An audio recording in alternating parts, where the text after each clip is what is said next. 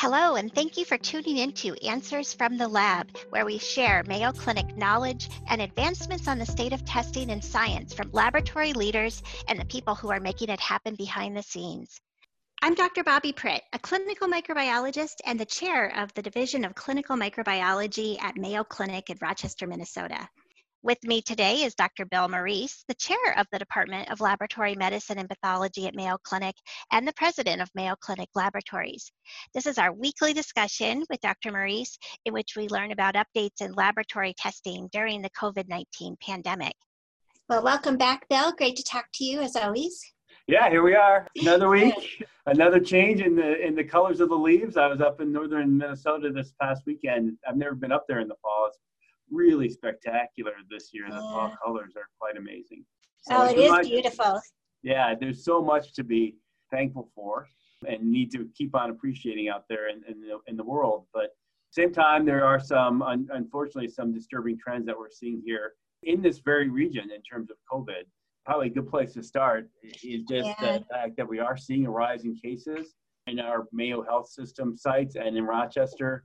And it is not specific to Mayo, it is across the region. So it's something that is quite concerning. It is younger patients a little bit than we had seen before. And, so we've seen some increase in pediatric cases. The challenge is twofold. Number one, there's a concern that too many people get ill. There's going to be lots of things that start kind of going backwards again in terms of accessibility. We know for the state, the ability to not have to remote learn for students is predicated on the amount of virus that's out there in our communities. For us and for other healthcare systems, I know in the Minneapolis-St. Paul area, just having too many of our employees having to quarantine because of not only their own illness, but family illness could impact the staffing. So there's just a lot of things out there. And last but not least, we are now starting to see what we really look for is that increase in hospitalizations. And we're starting to see that. For a while, we were hopeful that maybe that was not going to follow as strongly as it has over the summer, but now we're starting to see those numbers go back up too. There's a lot of reasons, unfortunately, that we need to stay vigilant with COVID. I agree. That's a great reminder, Bill. And I like how you just kind of reiterated some of the main points. Obviously, if our hospitals are filling up, our ICU beds are filling up, well, those are really sick folks that we worry about. And at the same time, that keeps others from being able to get the care they need. And you worry about exceeding the capacity of the hospital to care for things like a heart attack or someone delivering a baby. We need all of those resources to care for the population. And I think also it's a good reminder that even though we're maybe seeing the younger folks, younger adults getting sick, they're not in a vacuum and they're coming home, they're going back to their households where they're exposed to then maybe other individuals who could be at higher risk.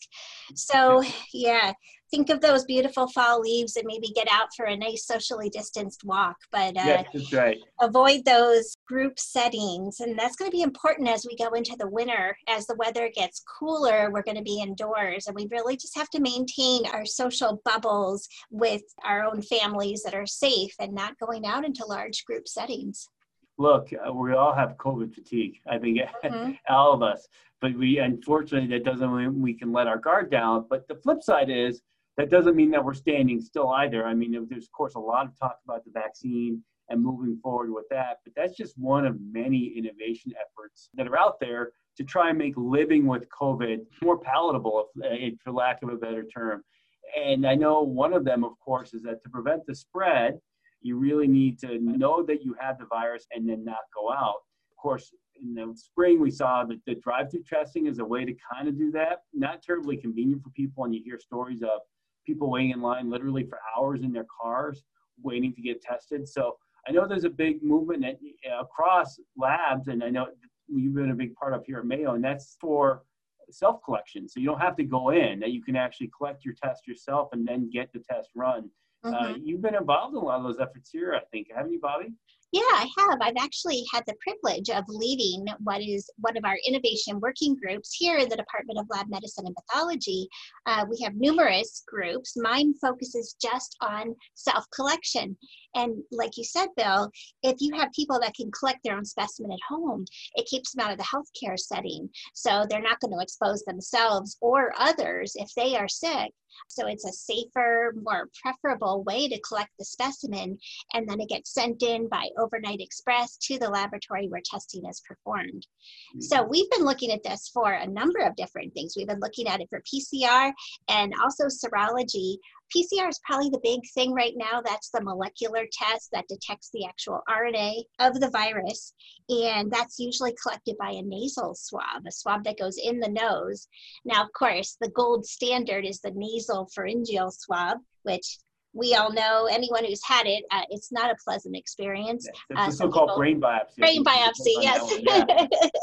and I've gone through it, and it is definitely invasive.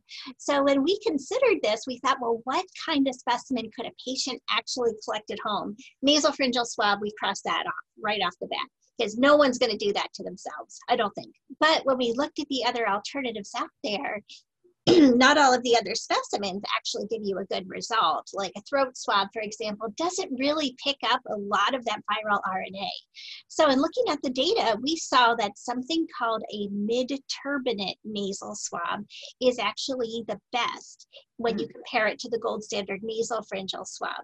So mid-turbinate means, think of it like a mid-nasal swab. It goes in about halfway into your nose, not all the way back to the brain for the brain biopsy nasopharyngeal swab, but about halfway in. And it shows a better ability to detect the virus than just an anterior nares or nasal swab that we're seeing some other people use. So that's what we're going with.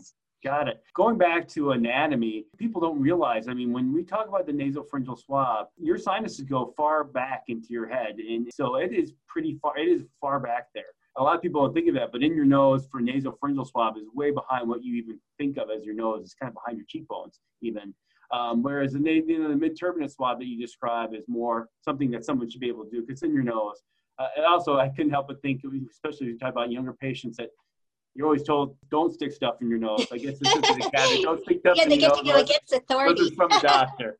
So is this, I mean, this obviously has two uses that you speak to. Number one is that it keeps people from coming into the hospital because and going outside of their homes if they're sick, that they can find out if they have COVID and never potentially have to leave, but be able to stay, isolated so they don't spread it. But it's also about convenience too, obviously, right? In terms of not having to go out when you feel poorly and sit in the car or sit in an ER or sit someplace. So this can't be new. I mean, had there been others? I mean, because people have been getting colds for well before COVID. So have there been other efforts like this? Yeah, well, good question. This has actually been an area I've been interested in for many years. And we did a study a number of years back looking at mid-turbinate swabs self-collected by the patient for influenza detection. And we did a study where we showed that they were about equivalent when you compared it to the nasopharyngeal swab. So we knew that this was possible, that patients could do it. And actually everyone on the innovation team also collected their own. I did it myself, and it tickles a little, but it's definitely doable. So we had published our influenza study years ago. And then after that, we followed it up with a self-collection throat swab for group A strep throat. And in that study enrolled over 400 patients, and we broke them up into where the patient collected their own swab, but we also had a parent arm where the parents collected their swab. And that study was really cool too, because we showed that patients and parents could collect a throat swab for group A strep PCR testing just as well, if not better, than the healthcare provider. Wow. And we figured it's probably because they could overcome their own gag response, their gag reflex.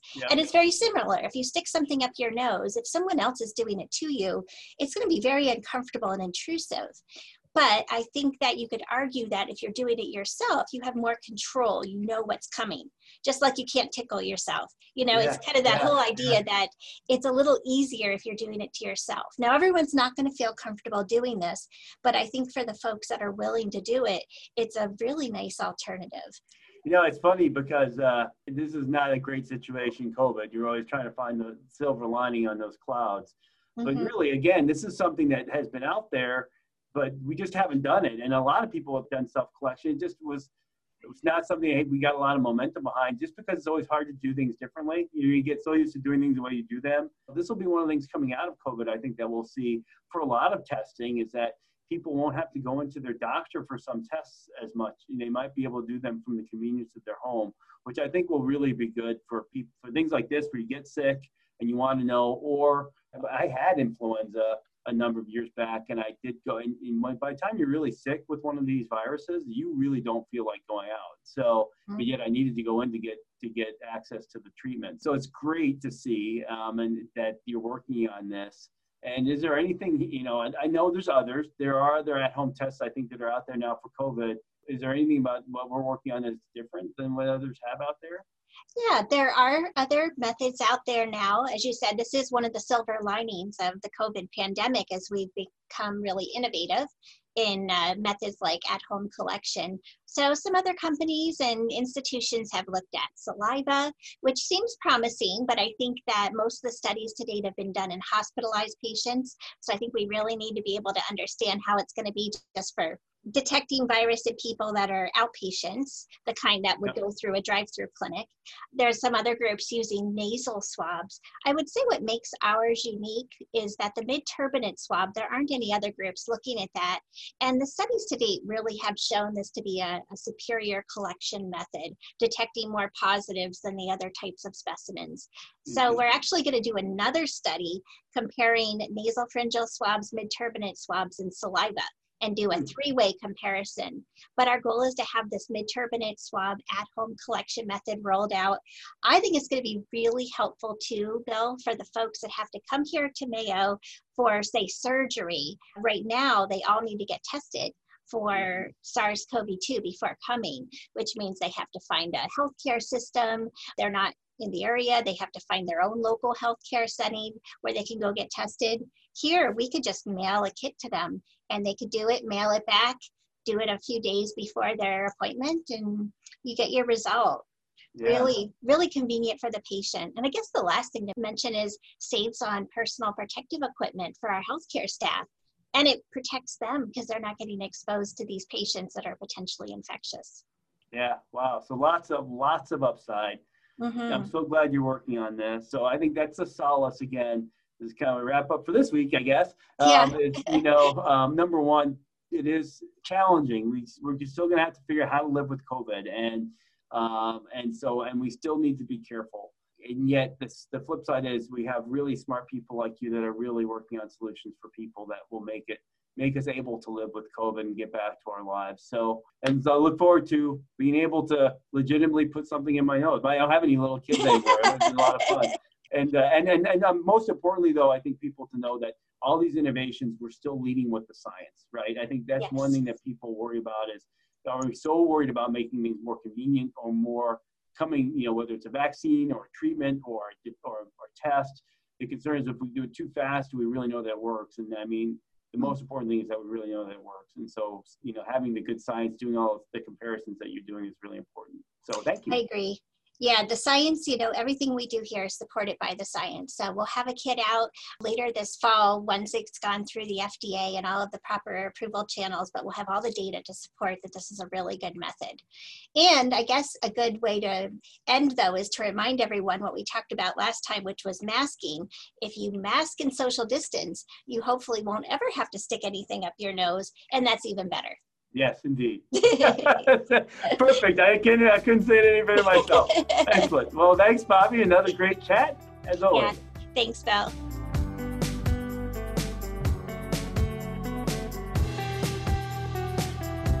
Thank you so much for tuning in to Answers from the Lab. Be sure to subscribe to this podcast, and don't forget to tune in every Thursday and every other Tuesday.